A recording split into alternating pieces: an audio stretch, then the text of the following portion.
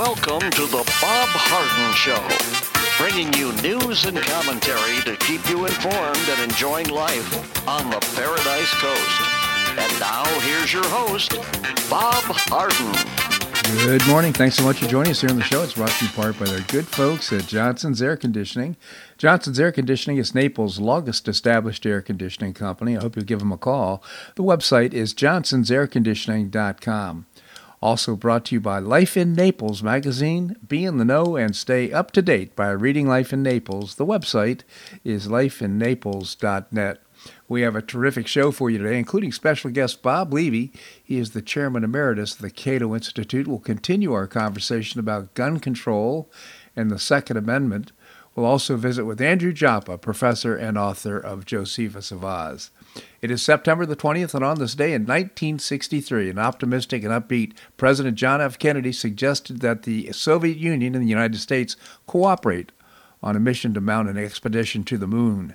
The proposal caught both Soviets and many Americans, off guard. In 1961, shortly after his election as president, John F. Kennedy announced he was determined to win the space race with the Soviets. Since 1957, when the Soviet Union sent a small satellite, Sputnik, into orbit around the Earth, Russian and American scientists had been competing to see who could make the next breakthrough in space travel. Outer space became another frontier in the Cold War. Kennedy upped the ante in 1961 when he announced the United States would put a man on the moon before the end of the decade. Much of that has changed by 1963, however. Relations with the Soviet Union had improved measurably. The Cuban Missile Crisis of October 62 had been settled peacefully. A hotline had been established between Washington and Moscow to help avert conflict and misunderstandings. A treaty banning the open-air testing of nuclear weapons had been signed in 1963. On the other hand, U.S. fascination with the space program was waning. Opponents of the program cited the high cost of the proposed trip to the moon, estimated at more than $20 billion. In the midst of all this, Kennedy, in a speech to the United Nations, proposed the Soviet Union and the United States cooperate in mounting a mission to the moon. Why, he asked the audience. Therefore, should man's first flight to the moon be a matter of national competition? Kennedy noted, the clouds have lifted a little and the terms of the U.S.-Soviet relations, and declared the Soviet Union and the United States, together with their allies, can achieve further agreements which spring from our mutual interest in avoiding mutual destruction. Soviet Minister Andrei Gromyko applauded Kennedy's speech and called it a good sign, but refused to comment on the proposal for a joint trip to the moon. In Washington, there was a good bit of surprise and some skepticism about Kennedy's proposal. The space race had been one of the most focal points of the Kennedy administration when he came to office, and the idea that America would cooperate with the Soviets in sending a man to the moon seemed unbelievable. Other commentators saw the economics, not politics, behind the proposal. When the soaring price tag of the lunar mission, perhaps a joint effort with the Soviets, was the only way to save the costly program. Whatever might have been Kennedy's idea is unknown, but just 2 months later, of course, sadly, he was assassinated in Dallas, Texas. His successor, Lyndon Baines Johnson, had announced the idea of cooperating with the Soviets, but pushed ahead with the lunar program. In 1969, the United States landed a man on the moon, thus winning a significant victory in the space race. So moving from Camelot to reality here in the United States, House Republicans are set to hold the first impeachment inquiry hearing against President Joe Biden next week as Congress investigates allegations of abuse of power and corruption. Lawmakers are expected to review existing evidence and explain the inquiry's status as scheduled on September the 28th hearing. The hearing will focus on constitutional and legal questions surrounding the president's involvement in corruption and abuse of public office, said House spokesman, Oversight Committee spokesperson. Oversight Chairman James Comer, House Judiciary Chairman Jim Jordan, and Ways and Means Committee Chairman Jason Smith are leading the investigation, as Biden has been accused of being involved in his son's foreign business deals. For example, while much of the attention surrounding Hunter Biden's foreign business dealings are focused on lucrative relationships in Ukraine and China, the president's son also earned significant money from a lesser-known contact in Romania. Then Vice President Joe Biden was pushing anti-corruption reforms. Isn't that interesting? He's always pushing anti-corruption reforms in Romania while his son worked on his U.S. government contacts on behalf of his Romanian client, just as he pocketed money from Ukrainian client when his father pushed anti-corruption reforms in Ukraine. And Hunter Biden never disclosed his work as a lobbyist under the Foreign Agents Registration Act in Romania or Ukraine, despite meeting with U.S. officials to advocate both for his Romanian client and for Burisma. The Romanian real estate tycoon found himself in a little bit of trouble and engaged Hunter in the prospect. He was facing a prospect of going to jail. Bank records show that Hunter and his business associates received at least 3 million buckaroos from this individual between November 2015 and May of 2017. So even more evidence, and I'm sure there's a lot more to come out of this impeachment inquiry. Well, as you probably know and heard, but this is a sad deal, sad commentary. U.S. national debt has surpassed $33 trillion for the first time as lawmakers scramble to avoid a government shutdown at the end of the month. The Treasury Department noted that the debt reached $33.04 trillion on Monday, meaning it has spiked by $1.58 trillion since the debt ceiling was lifted in early June. After years of extreme spending, the country reached its debt ceiling of $31.4 trillion in January, and months later, in May, President Biden and House Speaker Kevin McCarthy agreed to suspend the cap until January of 2025. But in spite of increasing the cap, there's still got to be the matter of a budget, and a scheduled procedural vote aimed at advancing the stopgap spending bill crafted by negotiators from the House Freedom Caucus and Main Street Caucus was withdrawn from the agenda on Tuesday. This development comes as the September 30th deadline for maintaining government funding approaches rapidly. The ongoing dispute over how to avert the government shutdown has caused divisions within the House GOP majority, resulting in the emergence of conflicting proposals amid a surge of conservative opposition. Our Representative Byron Donalds, Republican here from Collier County, who is one of the primary negotiators for the current House Republican stopgap spending bill, expressed strong criticism of moderate members who are beginning to consider collaboration with Democrats as a means to prevent the government shutdown. Excuse me, please. Well, my opinion, I think we should just go ahead and let the government shut down and just declare that we're not going to open up the government until we have resolved the issue with not only the House but the Senate and the President's signature on the bill. So let's just put this behind us, all this hanging about closing the government. Nothing really bad happens as a result of that.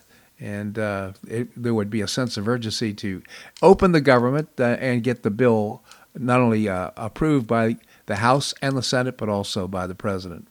And by the way, hats off to House Budget Chair Jody Arrington for proving all the critics wrong and laying out his gutsy plan for a balanced budget in 10 years. And he does it without one penny of tax increase and even makes the Trump tax cuts permanent. It's not that hard. Cuts useless and wasteless spending, gets rid of the Green New Deal $300 billion slush fund, constrain runaway Medicare and Medicaid spending, work requirements for all welfare programs, eliminate hundreds of redundant low-priority programs, grow the economy at 3% to get more revenues. Now the House Republicans have to band together, pass this bill, and get the ball into the Senate. This is your move, Chuck Schumer. You should support this bill. It'd be a great way to move forward. Anyhow, thank you to Jody Arrington for coming up with this balanced budget in 10 years. A great idea. Well, UN General Assembly yesterday, President Biden spoke before world leaders and emphasized the importance of standing with Ukraine. As he put it, we must stand up to this naked aggression today to deter other would-be aggressors tomorrow.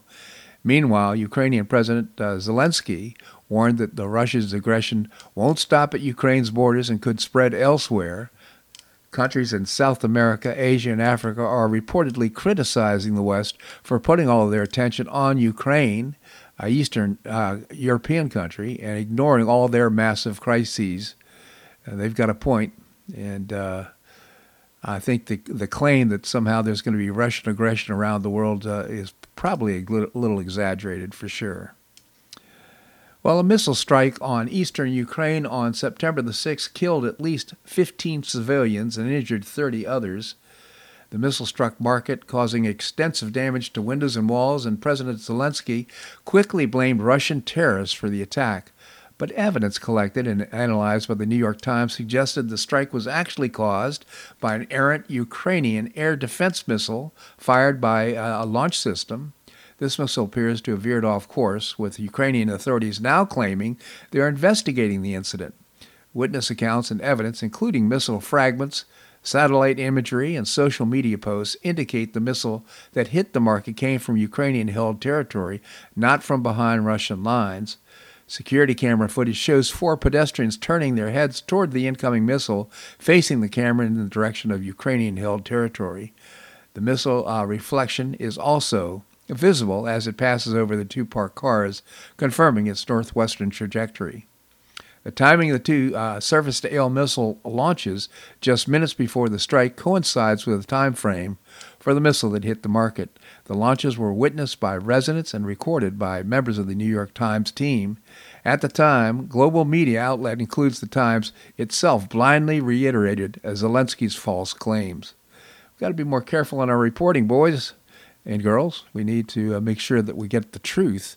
And again, supporting Zelensky just because he says it was a Russian missile doesn't make it the case. And Zelensky, of course, is now coming in trying to ask for more money. Well, a potential U.S. government shutdown may impede the delivery of vital weaponry to Ukraine and the training of its military personnel. As of the deadline for Congress to secure funding, of course, is September the 30th. And then there's a risk of a government shutdown. In the event of a shutdown, the Defense Department would be compelled to initiate extensive furloughs and suspend non-essential operations, possibly causing interruptions in the delivery of defense articles, services, and military education and training for Ukraine. That according to a Pentagon spokesperson. So there's a lot on the line for Zelensky about what happens here locally. Well, a Ferromex train out of Mexico and heading towards the U.S. southern border was packed with immigrants who could be heard cheering while hanging off the sides of the cars. And I'm talking about car after car after car of immigrants. The train was captured on a video on Sunday despite the U.S. sending a stern message to migrants, do not come. Border Patrol along the southern border has been facing overwhelming numbers of illegal crossings. In fact, the U.S. Customs and Border Protection has temporarily suspended operations at the port of entry near El Paso so the personnel could assist in processing non-citizens who've arrived at the border, the agency said. So this is just amazing that this continues here after this. Well, Mayorkas has lied, the president has lied, nobody's paying attention to the problem. We need to close the border. This segment of the show brought to you by the good folks at Johnson's Air Conditioning, Naples' longest established air conditioning company. I hope you'll visit johnsonsairconditioning.com. Also brought to you by Life in Naples magazine. Be in the know and stay up to date by reading Life in Naples. The website is lifeinnaples.net. Coming up, Bob Levy, Chairman Emeritus of the Cato Institute. That and more right here on The Bob Harden Show on the Bob Harden Broadcasting Network.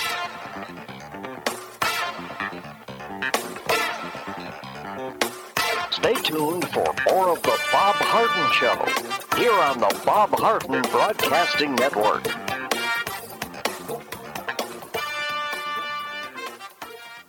I'm Bob Harden, the host of The Bob Harden Show. One of my favorites for breakfast or lunch is Lulabee's Diner, providing great service, fabulous food, and a rockin' good time. Lulabee's Diner is a throwback to the 60s, complete with great music and a fabulous 60s decor. What I like best is a blend of great food, great value, and terrific service. Most of the friendly waitstaff has been part of Lulabee's for years. I enjoy the great choices for breakfast and lunch, and you'll find the menu has everything and anything to satisfy your taste. Lulabee's offers catering, party platters, lunch boxes, and more. Lulabee's Diner will quickly become one of your favorites for breakfast or lunch. No reservations are needed. Check out the website at lulabees.com and stop by Lulabee's Diner, open from 8 a.m. until 2 p.m. 7 days a week. Lulabee's Diner in the Green Tree Shopping Center at the corner of Immokalee and Airport Pulling Roads. Stop by Lulabee's Diner for fabulous food and for a forever cool rockin' good time.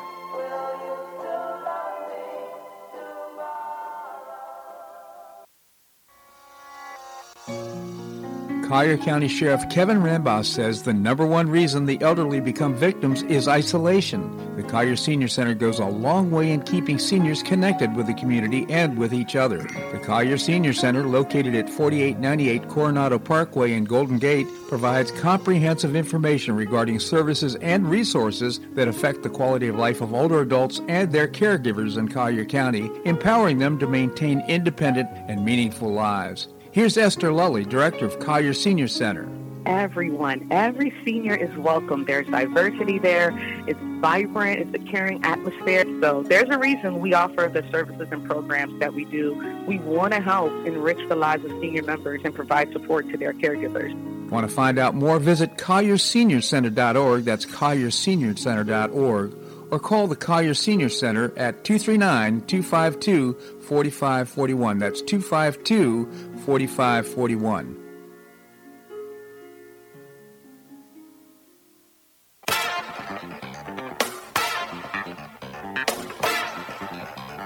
Welcome back to the Bob Harden Show. And now here's your host, Bob Harden. Thanks so much for joining us here on the show. We're providing you news and commentary rooted in a commitment to individual liberty, personal responsibility, limited government, and the rule of law. Coming up, we're going to be visiting with Andrew Joppa. Right now we have with us Bob Levy. He's the Chairman Emeritus of the Cato Institute. Bob, thank you so much for joining us. Always a pleasure. Good to be with you, Bob. Thank you, Bob. Tell us about the Cato Institute. We are a libertarian think tank headquartered in D.C. and devoted to private property, free markets, individual liberty, and limited government. cato.org on the web. A terrific, very vital website. I hope you check it out, cato.org. So, Bob, last week we initiated our conversation about the Second Amendment and gun control, which is a topic in the news these days. And we discussed a little bit about the Heller case. So what do other legal scholars say about the Supreme Court's view of the Second Amendment? Well, interesting. A lot of legal scholars, including some prominent liberals, acknowledge now that the Second Amendment secures an individual right, even if it's not connected to militia service. Harvard's Alan Dershowitz says he hates guns and he would like to see the Second Amendment repealed, but he condemns, this is his quote, foolish liberals who are trying to read the Second Amendment out of the Constitution by claiming it's not an individual right. And another icon liberal at Harvard, Lawrence Tribe, acknowledges that there's an individual right to keep and bear arms, even though it's limited by reasonable regulation in the interest of public safety. So I think in that respect, Tribe and Dershowitz and others agree with gun rights advocates on two really basic issues. First, the Second Amendment confirms an individual right, not just a collective right. And second, the right isn't absolute. It's subject to regulation, and to the extent that there's disagreement, it hinges on what constitutes permissible regulation. Where do you draw the line? So that makes sense. So the Heller case addressed the D.C.'s gun ban, and literally, if you had a gun, you had to have it disassembled in your home, according to prior to the Heller case. So what about the gun laws outside of D.C.? Yeah, Washington, D.C. was not the whole story. And so for the rest of the picture, we had to wait a couple of years for a 2010 follow-up case, which was called McDonald versus Chicago. And it determined that the Second Amendment applies not only to federal jurisdictions like D.C. and Guam, Samoa, Puerto Rico, etc., but it also applies, as you might expect, to the states and to the localities. So, D.C. is not a state. It's a federal enclave. Congress exercises legislative power there, and that's one reason we filed the Heller case in D.C., because we didn't want to deal with whether or not the Second Amendment was applicable to the individual states. We just wanted a four-square declaration of what it is that the Second Amendment meant. Until the 14th Amendment was ratified after the Civil War, the Bill of Rights applied only to the federal government, not to states.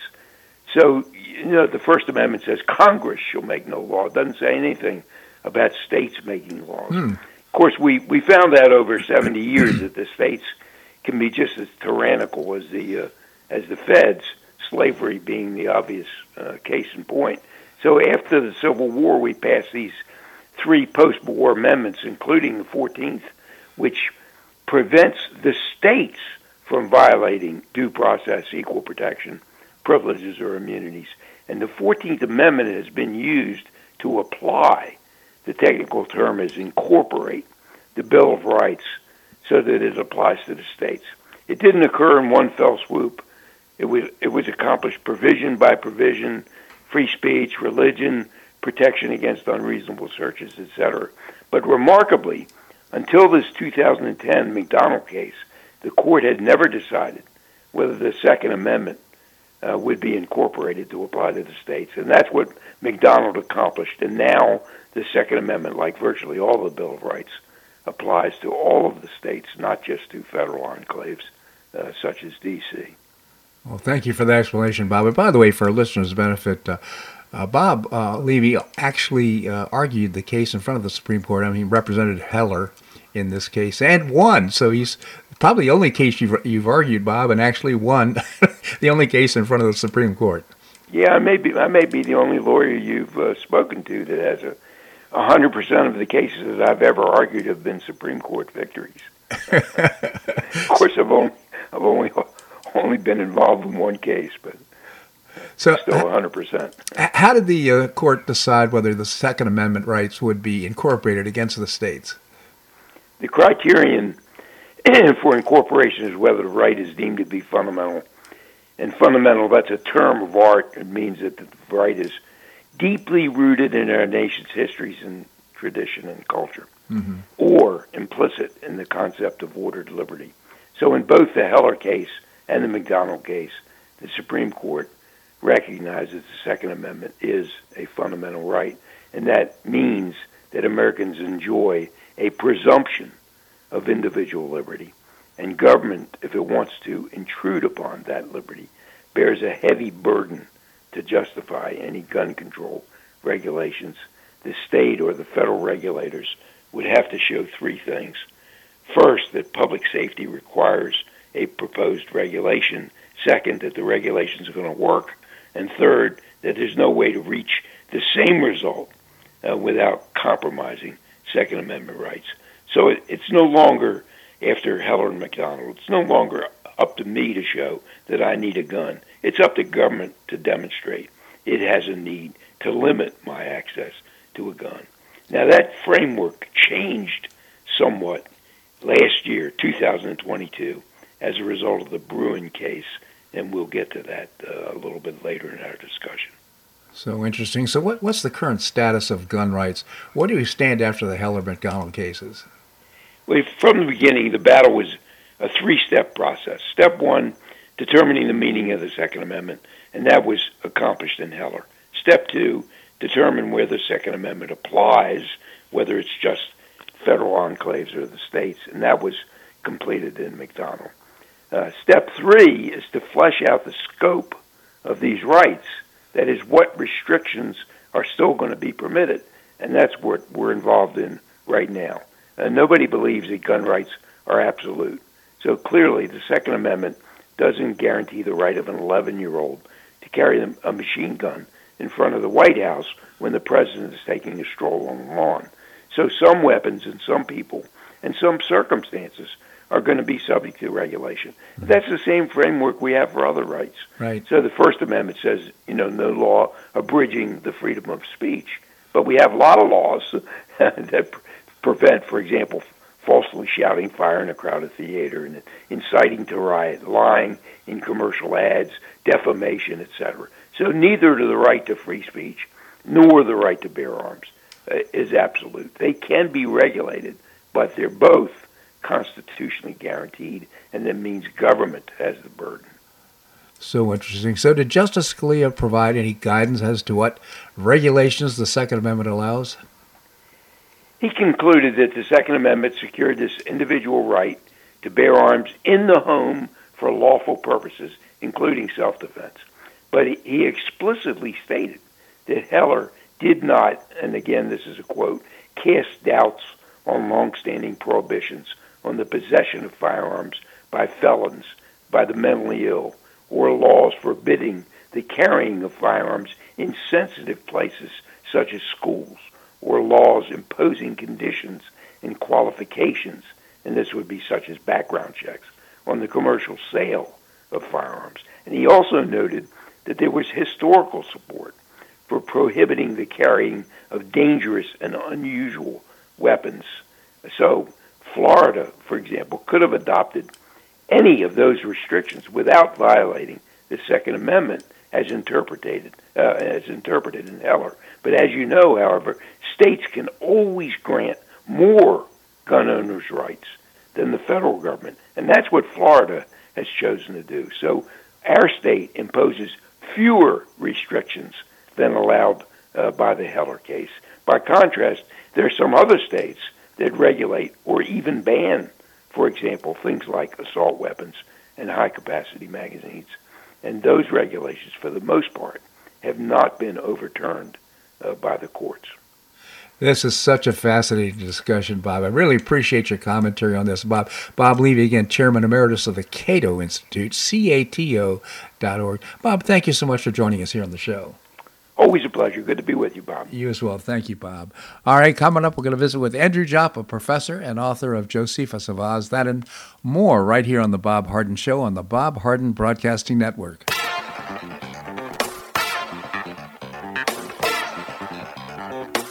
Stay tuned for more of The Bob Harden Show here on the Bob Harden Broadcasting Network.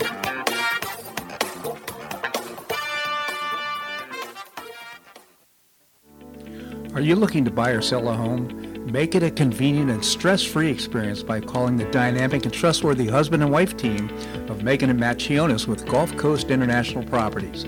Find out about their unique and complimentary post-closing concierge services not offered by other area agents. Matt and Megan Chionis give you the competitive advantage to command a premium price for your property.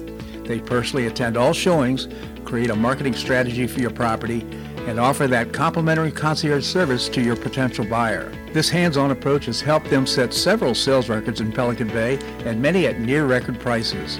Megan and Matt Chionis understand that as an affluent buyer-seller, your needs and desires are unique. You deserve this level of service. Megan and Matt Chionis are passionate about the Naples lifestyle, and they want you to enjoy it too. Call Megan and Matt Chionis with Gulf Coast International Properties at 239-269-5310. That's 239-269-5310.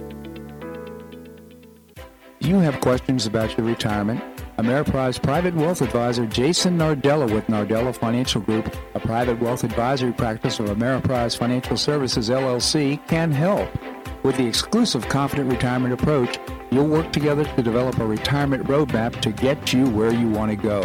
Call Nardella Financial Group today at 239-325-1041. That's 239-325-1041. Office is located at 9015 Stratusdale Court, Suite 103, Naples, Florida. The Confident Retirement approach is not a guarantee of future financial results. Investment advisory products and services are made available through Ameriprise Financial Services, LLC, a registered investment advisor.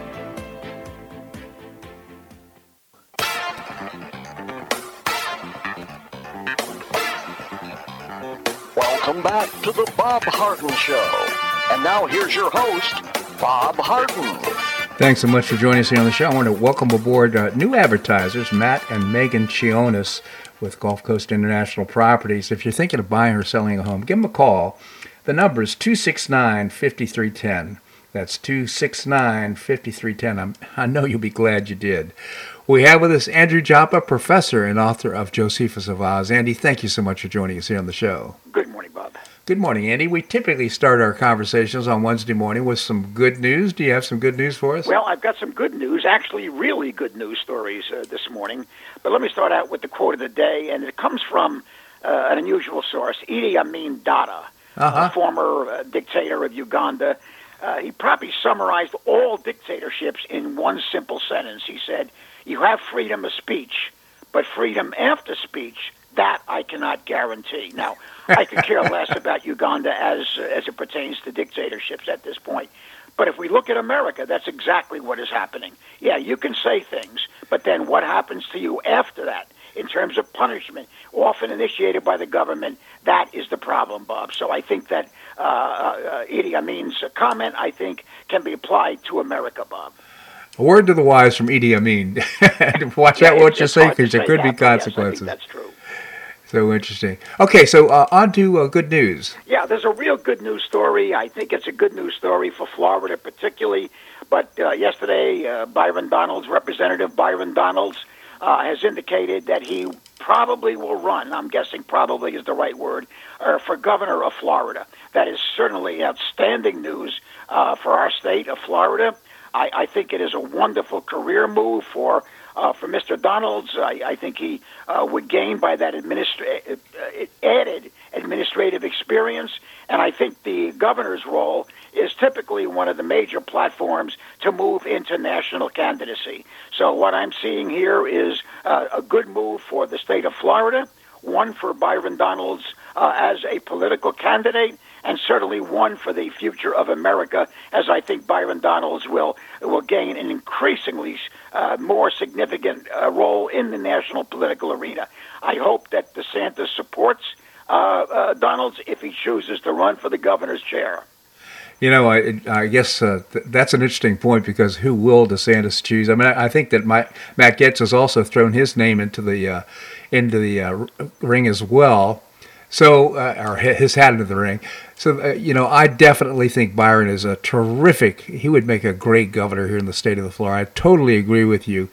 He's on top of the Constitution. He understands what our limitations should be. He operates within a framework of protecting our rights. I think Byron would be a fantastic governor. I hope he decides to run. I hope so, too. Now, both of us have been so close to Byron for almost a decade, maybe more, that sometimes you can lose track of greatness because of that closeness. But with Byron Donalds, no, as I've learned more about Byron Donalds, the greatness of this man has increased. It has not been diminished at all, Bob. I totally agree with that. Again, he's been criticized because he proposed some sort of a continuing resolution for keeping the government open. I think his alternative is basically saying, look, I don't want to see moderate Republicans go to the Democrats to work out some sort of a deal. So, and I also just acknowledge any time that you're willing to have dialogue with the opposition, to me, that's an improvement over just taking a stand and refusing to talk. Yeah, these are serious issues with many unintended consequences that can develop. So certainly sometimes positions are taken not for what seems to be the primary issue, but for the unintended consequences that may develop. So, I think we have to be careful about how we condemn any politician as he gets into roles of, for example, rejecting a total bill because there was a significant addendum to that bill that is totally unacceptable. And that person, of course, will be attacked for attacking the primary bill, which has not happened. So I think we always have to be careful in the political arena when we're looking at that. Another good news story, and this is something that I historically have not been a big supporter of the international Islamic community. I think you probably recognize that. I haven't been totally negative on it, but I have not supported it. But in Hamtramck, Michigan, the town council, which is entirely Muslim, recently voted to remove all the pride flags from public property. And this is to me, it's a story that has significance. You'll find many Christian denominations that are not even considering moving in those directions. And yet here you have the very socially conservative Islamic community that I think in this particular circumstance is supporting the general position held by the majority of Americans, Bob. Such an interesting comment. It just begs so many points of discussion around the political jihad and all those issues, and I wish we could had time for that today. But nevertheless, I appreciate that point of view. And any other good news, Andy? Well, one more good news story, and it's in the negative form, but the Secretary General of the United Nations, Antonio Guterres, has indicated that the Sustainable Development Goals are in reverse, that only 15% of the targets of these goals are being met, and many of them are being reversed. as he offers his comments. So to me, this is good news. The Sustainable Development Goals, particularly around the issues of climate change, for example, he is indicating are not happening as a result of United Nations actions, Bob. To me, that's a good news story. It is indeed, Andy. We need to take a little break. Can you stick around? I have no place better to be. Bob. All right. Thank you, Andy. We're going to have more here on The Bob Harden Show on the Bob Harden Broadcasting Network.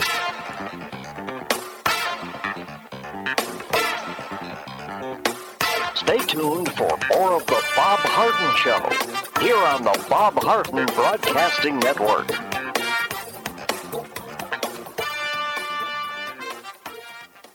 Two-thirds of parents prefer educational options for their children, with 40% strongly preferring options for their child's education. School choice is a growing movement, one that is already lifting thousands of kids across America. The Optima Foundation, a 501c3 nonprofit corporation, was founded to support the establishment and expansion of superior quality schools of choice. Optima's goal was the successful launch of Hillsdale College Varney Charter School, Initiative Classical Academies, and other schools of excellence across the state of Florida, serving kindergarten through the 12th grade. The mission is to train the minds and improve the hearts of young people through a content-rich classical education in the liberal arts and sciences with instruction in the principles of moral character and civic virtue. And a terrific product of the process, Naples Classical Academy has already opened here in Naples. You can find out more by visiting the website optima.foundation. Help children in Florida optimize their educational opportunities. Visit www.optima.foundation. Do you suffer from joint pain in your shoulders, hips, or knees?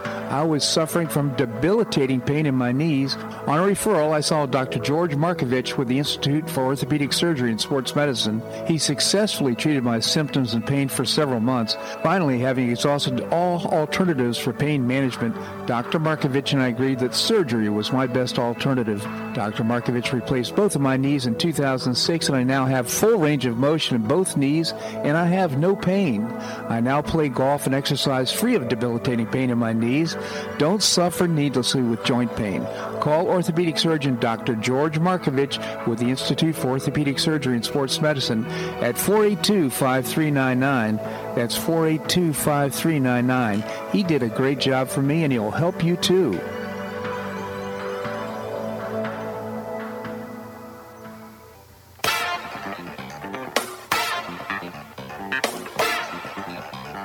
Welcome back to the Bob Harden Show. And now here's your host, Bob Harden. Thanks so much for joining us here on the show. It's brought to you in part by Gulf Shore Playhouse, changing lives through exceptional theater experiences, and I hope you'll find out more and get some tickets. You can visit the website gulfshoreplayhouse.org, gulfshoreplayhouse.org. We continue the conversation with Andrew Joppa, professor and author of Josephus of Oz. Again, Andy, thank you so much for joining us. Good morning, Bob. Good morning, Andy. Hey, I understand that you picked up a copy of Mark Levin's new book, Democrat Party Hates America. Well, it just came out yesterday. I had it as soon as it was available. I'm not through reading it. I'm through the first 3 chapters. As with most of Mark Levin's book, it's outstanding. This is not just some Me Too book. Mark Levin's detail, his confirming historical information laid against current circumstances is really dramatic. I think it's a book that, if it became the playbook for the Republican Party, could turn America around. Now, I'm not optimistic about that happening, but his basic thesis, and I'll get back to more of this later, but he says the Democrat Party is a monopoly party that seeks total control of the government.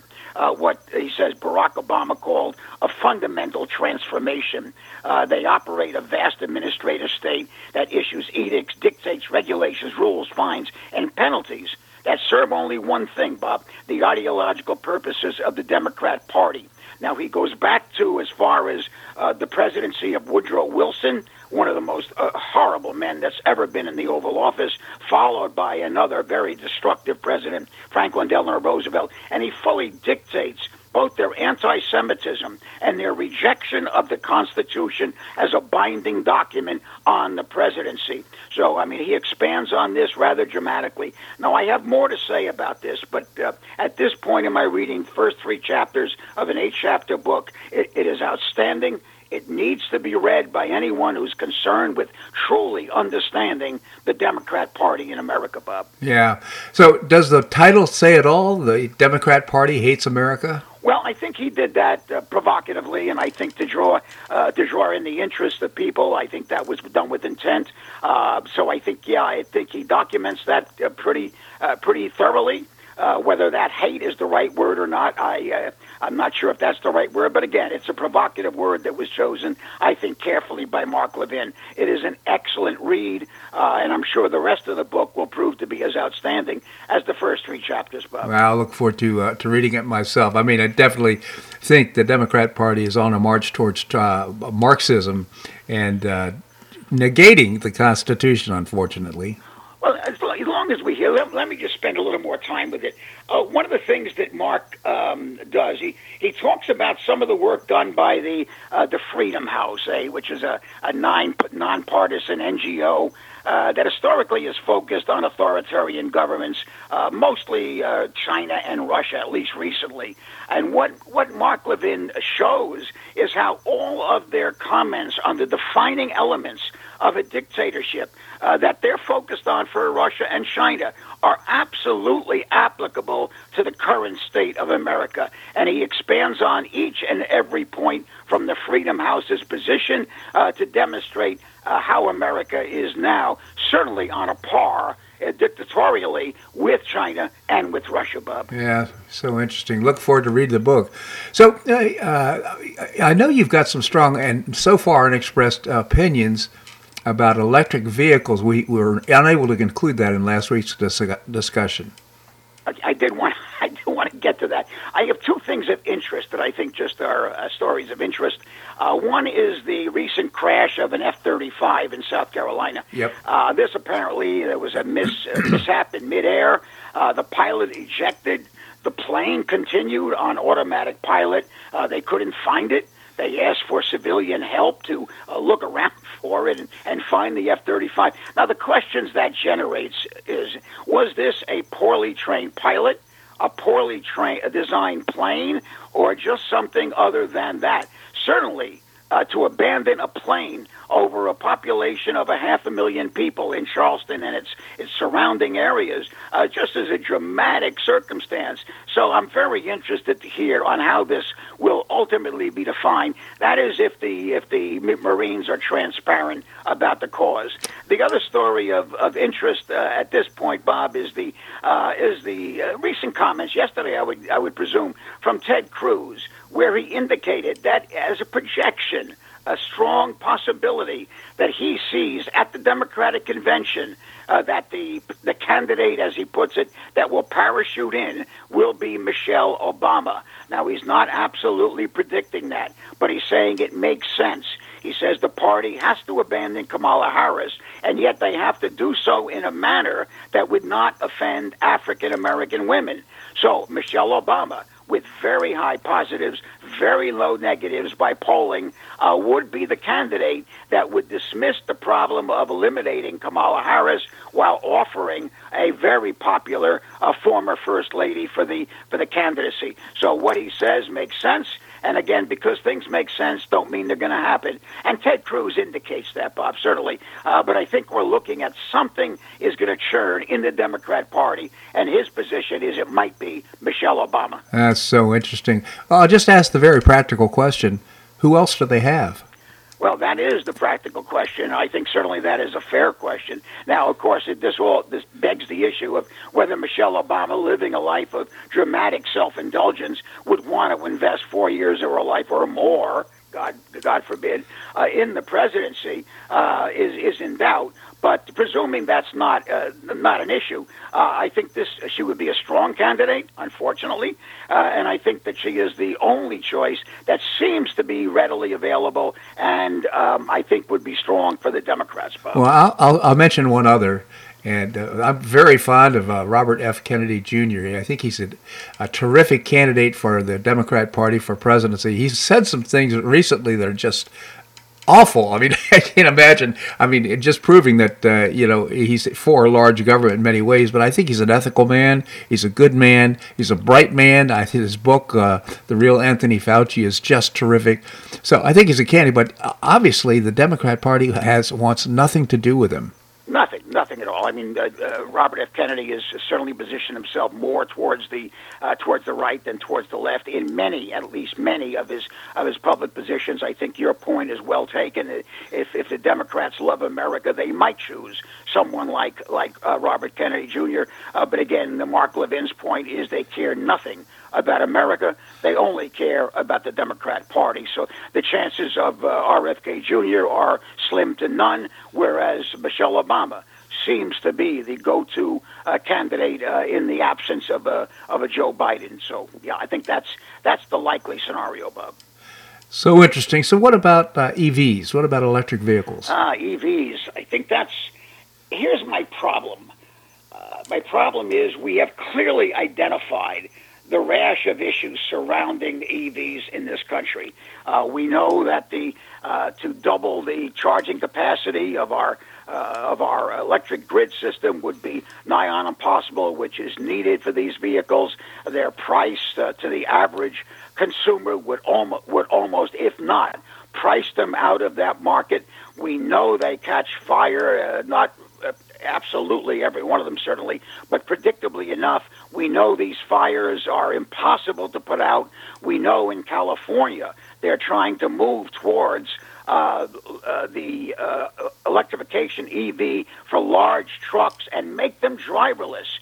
I can't think of a more scary scenario than 80,000-pound trucks, electric trucks that are not driven by human beings. If one of those things would ever catch fire on a public highway, it would probably close down that highway for days, if not for weeks. Now, to their credit, the California legislature is trying soundly to defeat the initiative of allowing these large trucks to be electrified and go driverless. But on the other hand, I think no matter what we bring up about the EVs, the government in its commitment to these EVs, and by the way, the dealers are turning down new shipments of EVs because no one is buying them. Right. The Hertz and Avis can't even rent the EVs because the customers do not want to use an EV because of the confusions in operating one. So here we have this, but with all of this, Bob, it could still happen. The government could just plunge headlong into this using a climate emergency or just their general position on climate change to follow through on this and bring this hell to the American consumer, Bob. Well, and the interesting thing is right now with the threat of the UAW strike and what's going on right now, it really puts Elon Musk in an extremely competitive position. So I think the real benefactor of what's happening right now is Elon Musk and electric vehicles. I mean, I think if the union is successful, they're going to price cars right out of, in a way that it's going to make very difficult for people to buy them. So this is a very interesting time. I think we're in a period of creative destruction when it comes to the auto industry. Well, destruction is probably accurate. Creative, I have to say it's creative, but it may not be beneficial creative destruction. Good so point. We have to see how it unfolds. Certainly the car is so intrinsic to the American culture with the suburban communities, the rural communities. They're needing access to the municipal centers, and the car is the primary source of interaction.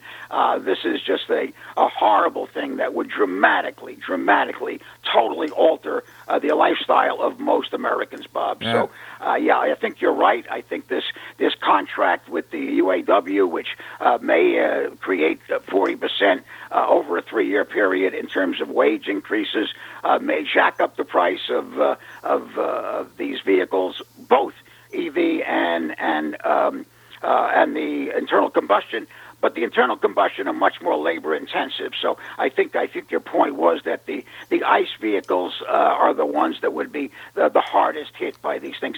Let me mention, we have to watch our acronyms. I was reading the story of Jennifer Granholm's trying to espouse the use of EVs by going on a trip in the southeastern part of the United States using electric vehicles. Now, if you've read about that trip, it was a horror story right from the beginning. Getting charged, there was a police interaction when the vehicles associated with her tried to block a charging station, and a family with children was unable to get to it. They called the police.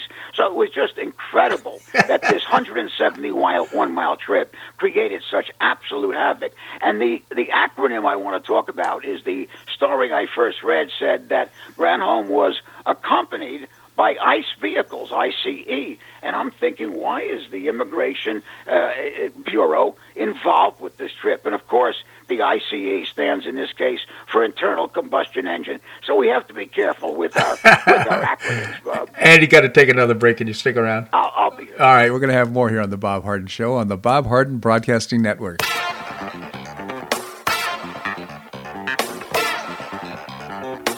Stay tuned for more of the Bob Harden Show here on the Bob Harden Broadcasting Network.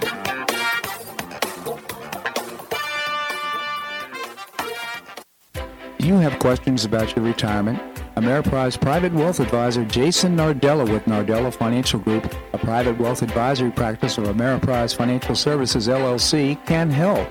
With the exclusive Confident Retirement approach, you'll work together to develop a retirement roadmap to get you where you want to go. Call Nardella Financial Group today at 239-325-1041. That's 239-325-1041. Office is located at 9015 Stratosdale Court, Suite 103, Naples, Florida.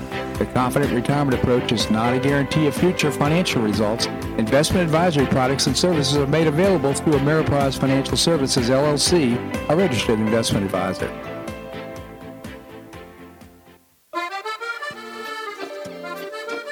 Blue Provence Restaurant is a favorite dining destination for many Neapolitans, including Linda and myself. Blue Provence, located in a historic building in the heart of Old Naples at Creighton Cove, offers a mix of French bistro cooking with bold, fresh Floridian flavors. Experience award-winning cuisine at Blue Provence and enjoy one of Florida's most extensive, eclectic, and fun wine cellars. Dining your choice of the popular Eden Bar, the intimate Courtyard Garden, or the beautiful Provencal Caribbean Dining Room. Enjoy a wonderful and memorable evening in a casual and relaxed atmosphere that includes a taste of Provencal hospitality. Blue Provence is open 7 days a week, all year round. Visit BlueProvenceNaples.com for reservations, everyday specials, and coming events. That's BlueProvenceNaples.com or call 261-8239. That's 261-8239. Blue Provence French Restaurant in the heart of Old Naples.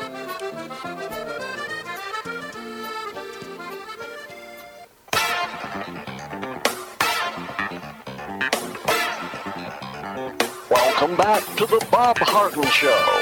And now here's your host, Bob Harden. Thanks so much for joining us here on the show. It's brought to you in part by the Foundation for Government Accountability. I proudly serve on their board. They help prepare elected officials to have winning strategies going into the legislature, and you can find out more by visiting the website, vfga.org.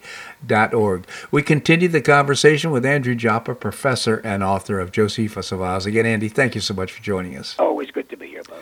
So, Andy, right now we've got drug pricing that's being a topic not only in the national legislature but also in Florida here. I want to get your comments. Well, I mean, it sounds real good that right now the Biden administration has released a list of the 10 drugs that are going to be on the price chopping block through Medicare, driving the prices down. That'll hit the consumer's wallet in a positive way by 2026, and it sounds good.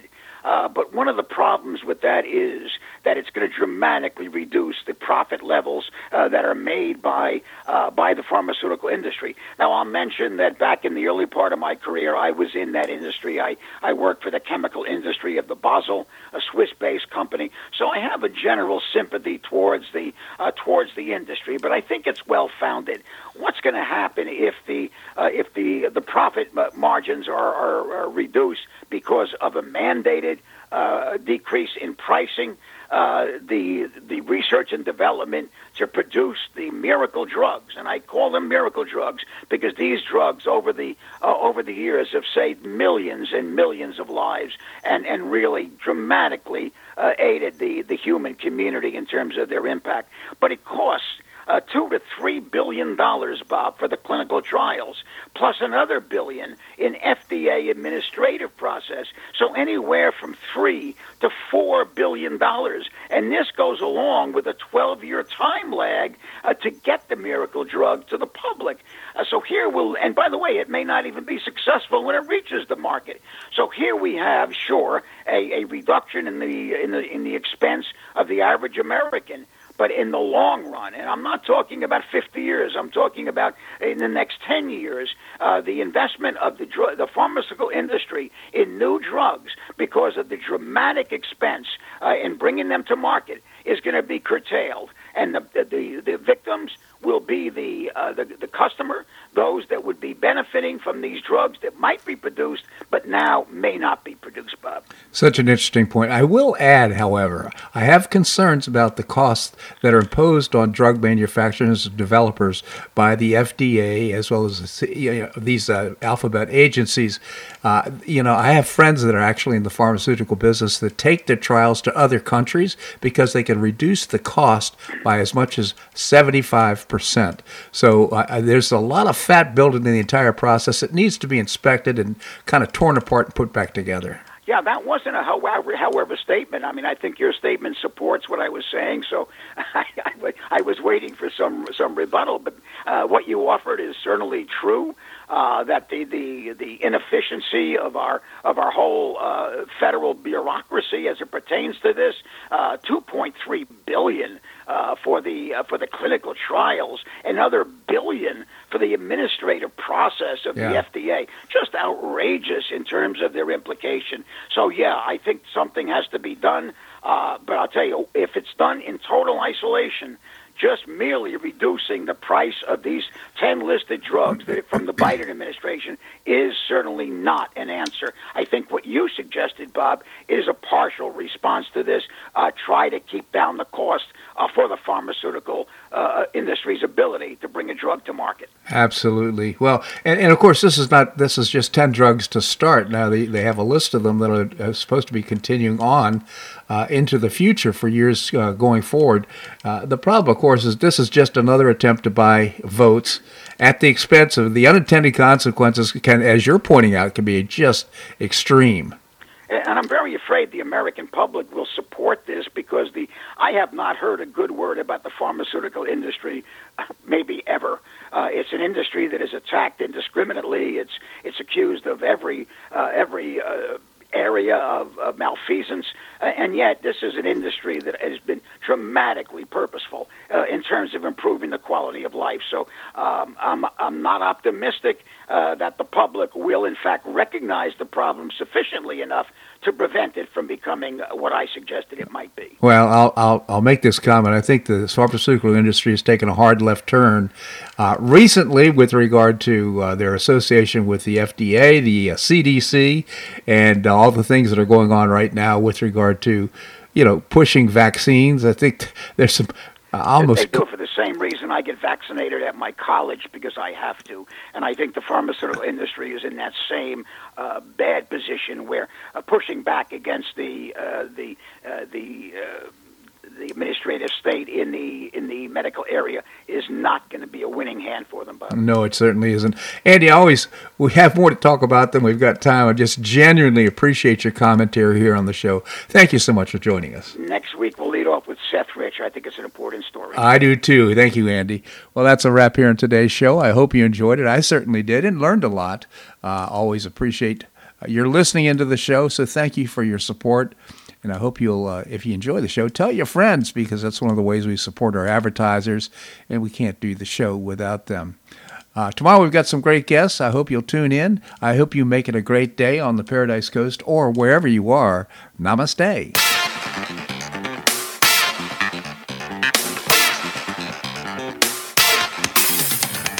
Thanks so much for listening to The Bob Harden Show on the Bob Harden Broadcasting Network. For For more information and audio files of previous shows, visit www.bobharden.com.